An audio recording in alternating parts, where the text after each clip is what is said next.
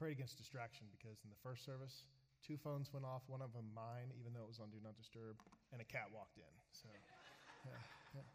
that was a rough one.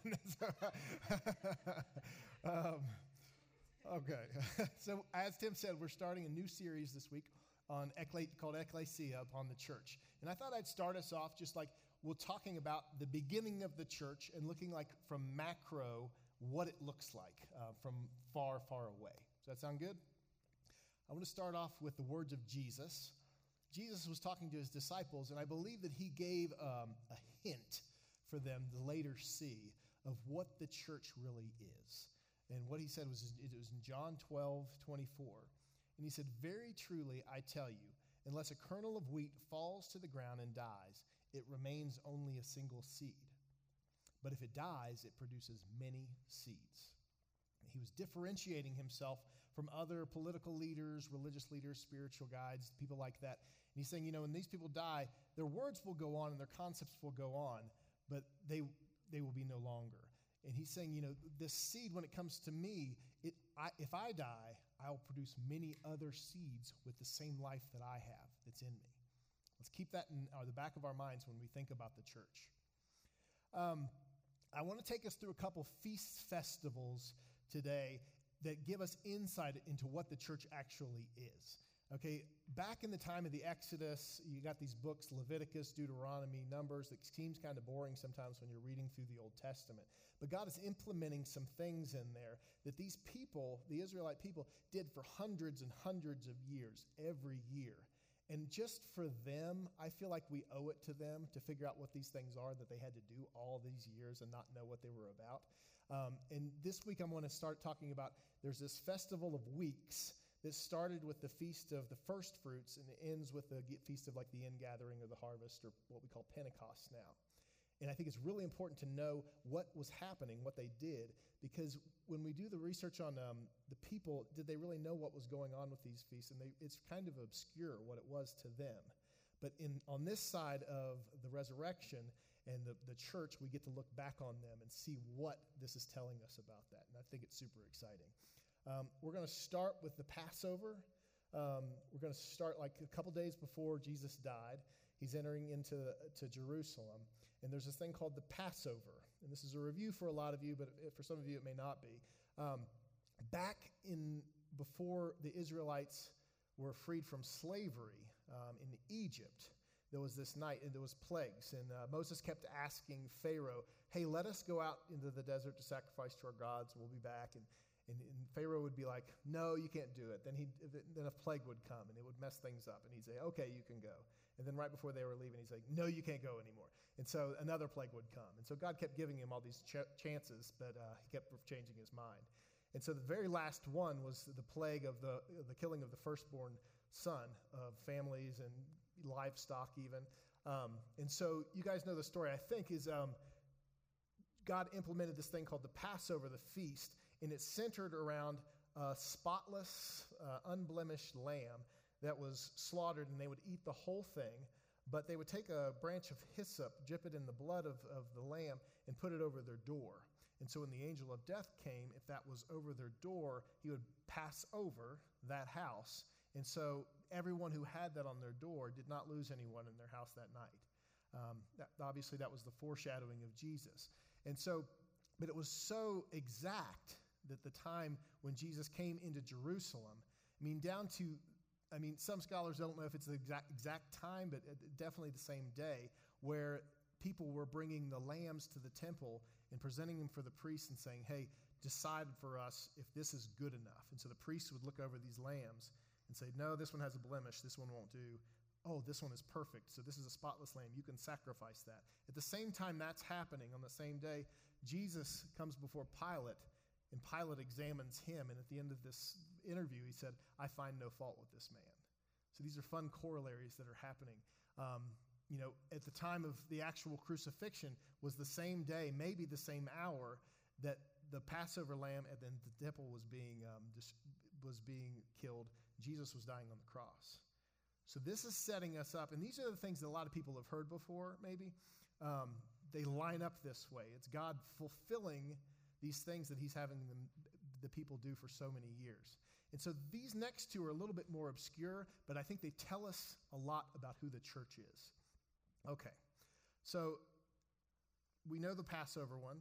2 days later, after Jesus has been put in his tomb on the earth, something else is happening, and it's the Feast of First Fruits at the temple. Sunday morning that we know as Easter, what's happening over here at the temple is there's a priest who's going out. He's walking out into a field that had been planted with wheat before, in this field specifically for this purpose. And he looks, and what he's looking for to see if the seed has sprouted, okay? So he's looking down, and he finds a sprout, okay? And if there's more than one, he finds the best one, and he digs up that sprout, and he's very careful. He wraps it in something, and he walks it back to the temple. And when he gets to the temple, he presents this before the Lord, and they call it a wave offering. And I'm making it up that they do it this way. I don't know if that's exactly the way they do it. But he waves offering, and he offers that first fruits to the Lord, okay? And at that same exact time, when this is happening, he's doing this like as a thanksgiving to God that the seed has planted in the earth and taken root. And at the same exact time, what's happening across town is this. It's in Matthew 28. A lot of today, I'm just going to read you scripture to tell the story of what we're talking about. Matthew 28. After the Sabbath, at the dawn of the first day of the week, Mary Magdalene and the other Mary went to look at the tomb. There was a violent earthquake, for an angel of the Lord came down from heaven, and going to the tomb, rolled back the stone and sat on it. His appearance was like lightning, and his clothes were white as snow. The guards were so afraid of him that they shook and became like dead men. The angel said to the women, "Do not be afraid, for I know that you are looking for Jesus who was crucified. He is not here. He has risen just as he said."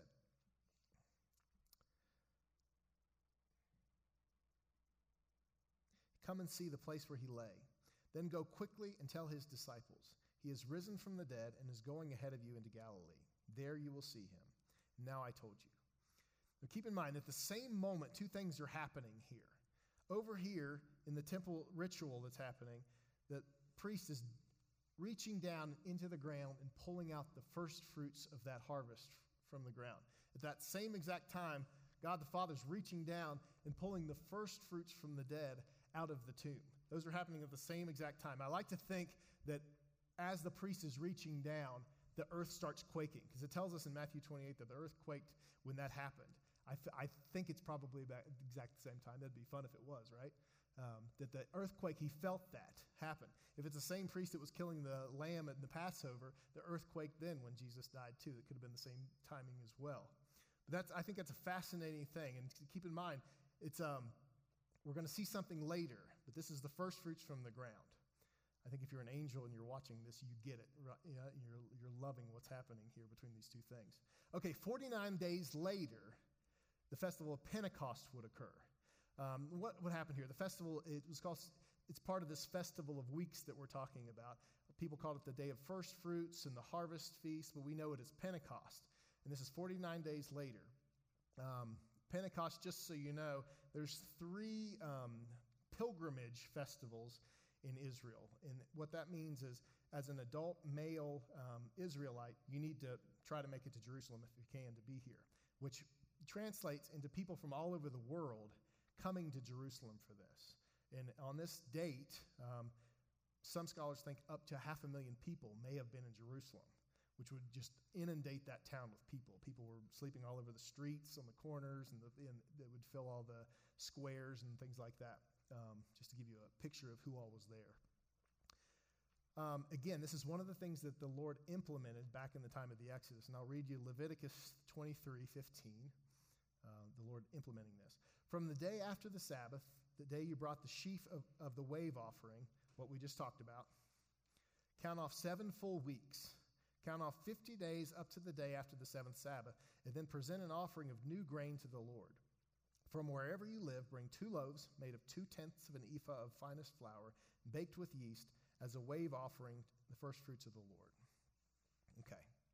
Again, I like to think it's the same priest that did the first fruits.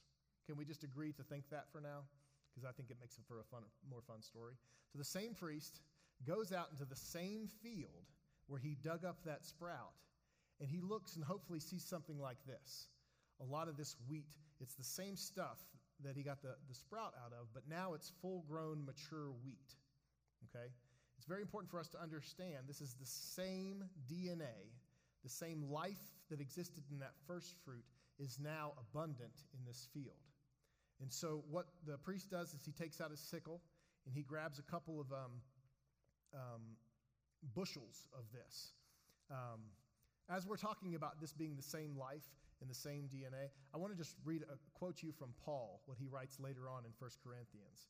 But Christ has indeed been raised from the dead, the first fruits of those who have fallen asleep. For since death came through a man, the resurrection of the dead comes also through a man.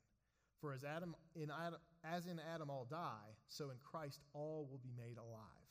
But each in turn, Christ the first fruits, then when he comes, those who belong to it. So I think Paul saw this very clearly, this correlation that we're going to talk about. Okay, the priest took a sickle, he got 2 bundles, and he brought it back to the temple. And what he does here is when you have wheat, you do this thing where you beat it, right? And you beat it. Hopefully there's a wind blowing when that happens, because what will happen is the seeds will come because they weigh a little bit more and come out, and there's this stuff called chaff that'll blow away. And if you don't have wind, you'll just blow while you're doing that to make that happen, right? And it separates the actual seed that you're going to eat to make into flour from the stuff you don't want to eat. So he does that, and then there's this convex stone that once he has the grain here, and he'll roll it back and forth over that wheat, and he makes it into a really fine flour. Then he'll add some water, put it in a bowl, add some yeast. And this is another kind of fun side note to this. As part of the Passover festival, you go through your whole house, and it becomes a big ritual, and you look for yeast, and you get rid of everything that has any yeast in it. So nothing can rise during this time. And you haven't been able to use yeast. These people, it's been 49 weeks since the first fruits day, and even before that when the Passover started, since you've been able to use yeast in any cooking in your house. So nothing's been able to rise for all of this time. And today's the day where you're allowed to use it. And as soon as this is dedicated to the Lord, then all of Israel can use yeast from here on out. But until then, it hasn't been able to be used. That's kind of a fun, significant thing, I think, as well. So he kneaded it into dough. He let it rise. And then he has these bread loaves, and he puts in the oven. And it's an oven with fire in it. And again, you have... You make the fire in there and you blow on it to make sure it's working.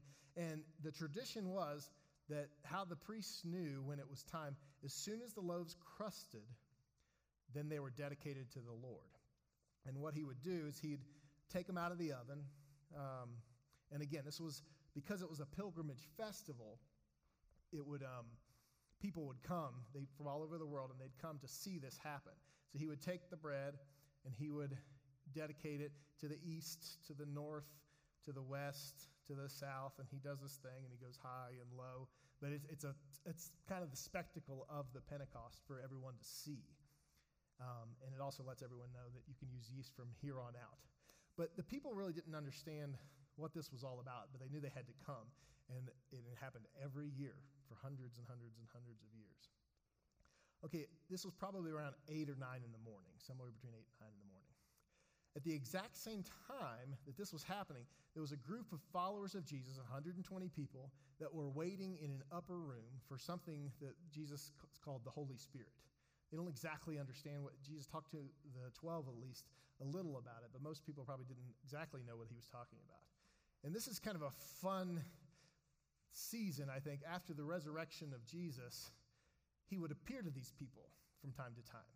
So they had about 40 days where every once in a while Jesus would show up after being crucified and resurrected. And sometimes he would eat with them. And I'm fascinated to know what happened here. I mean, were we allowed to ask him questions? It seems like that. And how often did he show up? Was it every day? Was it every week? I don't know.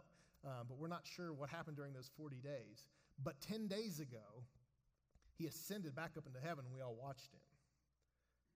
And he said, okay, what I want you to do, I'm gonna leave for a second, but what I want you to do is I want you to go into Jerusalem, and I want you to wait, because I'm going to send something called the Holy Spirit, and it's going to come in power. And he didn't seem to explain it, but they know how to wait, so they go back, and here they are. And I just think how bonded they must have been by this time.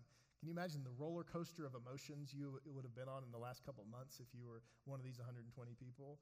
I mean, Jesus shows up somewhere, does a great miracle, everyone's following him around, then he says something to make everyone mad, and they all leave him. You get to see this several times. He enters in the triumphal entry, everyone's saying Hosanna, and you're like, oh, they get it. They get who he is. And you don't even get who he is actually at this time. And then a couple days later, they're saying, crucify him, give us Barabbas. So this huge roller coaster. Then you watch the man who you've put all of your life into, all of your future hopes, die on a cross. So confusing. And you're all doing this together. Then the elation of watching him rise up out of the ground and appearing to you and talking to you. I mean, I would imagine you'd be pretty close to the people around you you've been through all of this with in just such a short time. So when this is happening, these people are waiting in an upper room in Jerusalem. And I'm going to read Acts 2, what happens that day. When the day of Pentecost came, they were all together in one place. Suddenly a sound like a blowing of a violent wind came from heaven and filled the whole house where they were sitting. They saw what seemed to be tongues of fire that separated and came to rest on each of them. All of them were filled with the Holy Spirit and began to speak in other tongues as the Spirit enabled them. So here they were, a group of people kind of planted by Jesus. They'd been crushed by what had happened over the past few months. You know, they'd been crushed and they'd been bonded together. And then suddenly a wind is heard in this room. A wind, just like we read about the chaff and the blowing on the fire. You guys remember a couple weeks ago during these 40 days that he was on the earth, he breathed into his disciples and he said, receive the Holy Spirit. So there's something going on with breath and blowing that's happening here. And suddenly this great wind is heard and fire appears on all of their heads. Remember, what's happening in the other thing? Put these two side by sides. At the same time, the once separate, now crushed seeds were being baked in this oven at the temple to be given to God. Jesus' disciples were over here in this room where blowing was appearing and fire was appearing over their heads, making them crusted, if you will. And Jesus' disciples were together in the room where the fire appeared, making them the sacrifice worthy of God, giving them his life and power. That divine life was entering into this people at the same time these loaves were being baked to be given to God. I mean, Jesus told his disciples a couple of times that he was the bread of life. It's what we do every Sunday. This is my bread. This is my body broken for you, right? And he's showing them now the showbread that is showing the whole world who I am on the table. That's you. It's fascinating. One of my favorite, when it comes to reading about the church, there's an author named Gene Edwards, so I think he's very excited about it, and I like reading what he has to say. But one of his quotes is, a divine seed had come up. That divine life had once dwelt in only one man. Today it dwelt in more than one man. What we're talking about is really big. As of that day, in the city of Jerusalem, the rule and kingdom that until then only heaven had known at last invaded the earth. The kingdom of heaven touched earth. What an awesome event. At last, God's kingdom had enlarged. It had moved to the offensive. It had taken new territory. A beachhead for the kingdom of heaven was established on this planet. If you ever want a fun definition for the church, what the church is, a beachhead for the kingdom of God established on this planet. I love that. It might appear to have been a small beginning, but it was destined to enlarge. What had happened? The most awesome event in human history. A seed had become one loaf. The church was born. Okay, I'm going to quickly tell the story of what happened actually in the town when that happened. The wind blew. I like the fact that Jesus told them to wait somewhere, and they ended up in an upper room. I think it's just one of those wonderful provisions of the Lord, because the city was packed with people. And they were all at this time. Remember, he says we're not drunk, it's only 9 a.m.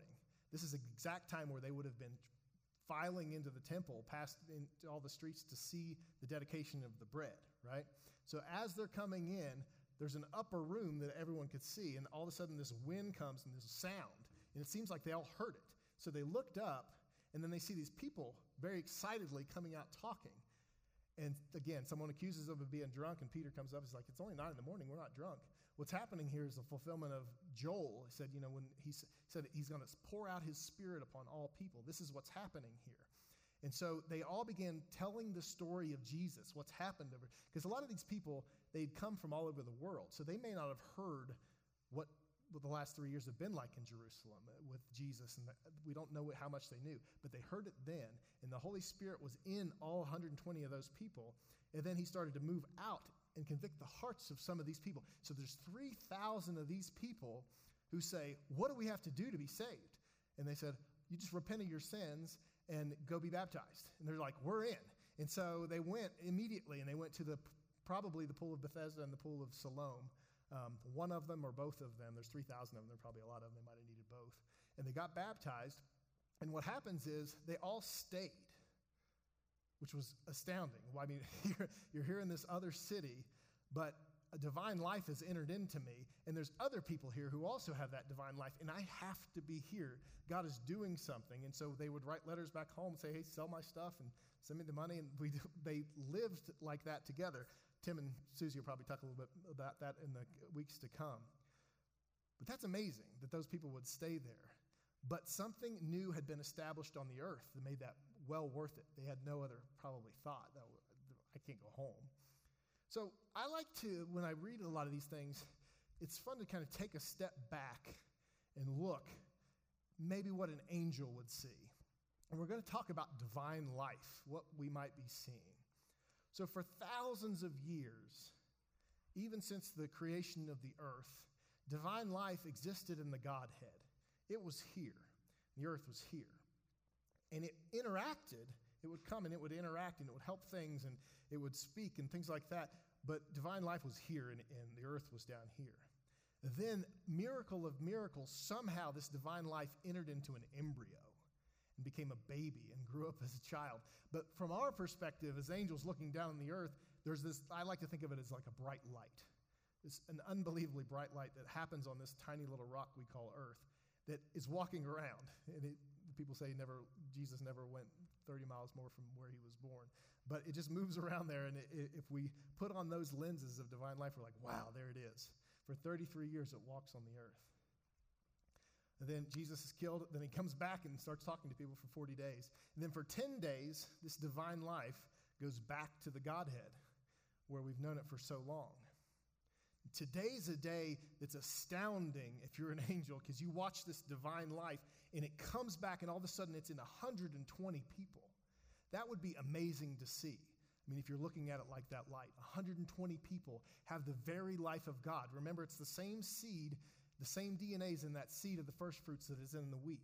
That divine life has been entered into 120 people. Then within minutes or an hour or 2 hours, who knows how long it took, it enters into 3,000 more people. What does that look like if you're looking down on that and you actually see it for what it is?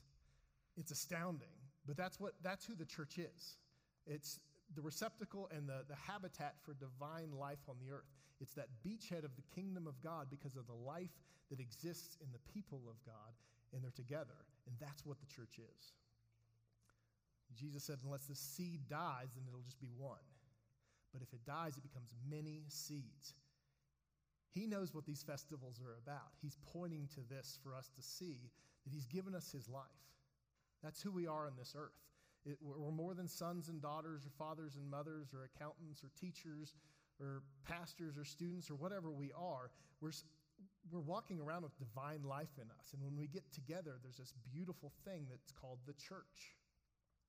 We look at it from the outside and we see buildings and we see problems and we see all this stuff.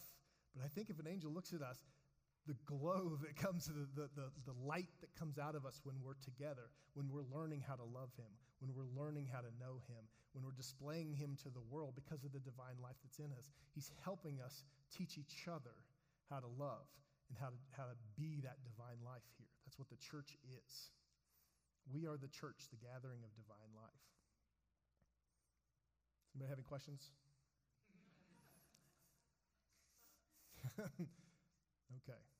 Well, I want us just to see this. This is the first in this series, and I want us just to take this macro view, and we'll talk more about the nuts and bolts probably in the next couple of weeks. But as we look at the church, know that it's a group of people who've been given the gift of divine life, the same one that Jesus had while he walked around the earth, and we're together and we learn. So let me pray for us as we go. Father, thank you for the privilege that you've given us. You've given us the life of your Son, and you've given us each other people with that same life. Lord, I ask that you would open our eyes to see these things. Lord, that we would learn to love you, to present you to the world the way you are. Lord, we thank you that there is a church together so we can learn and we can become better at these things. We pray this in Jesus' name. Amen.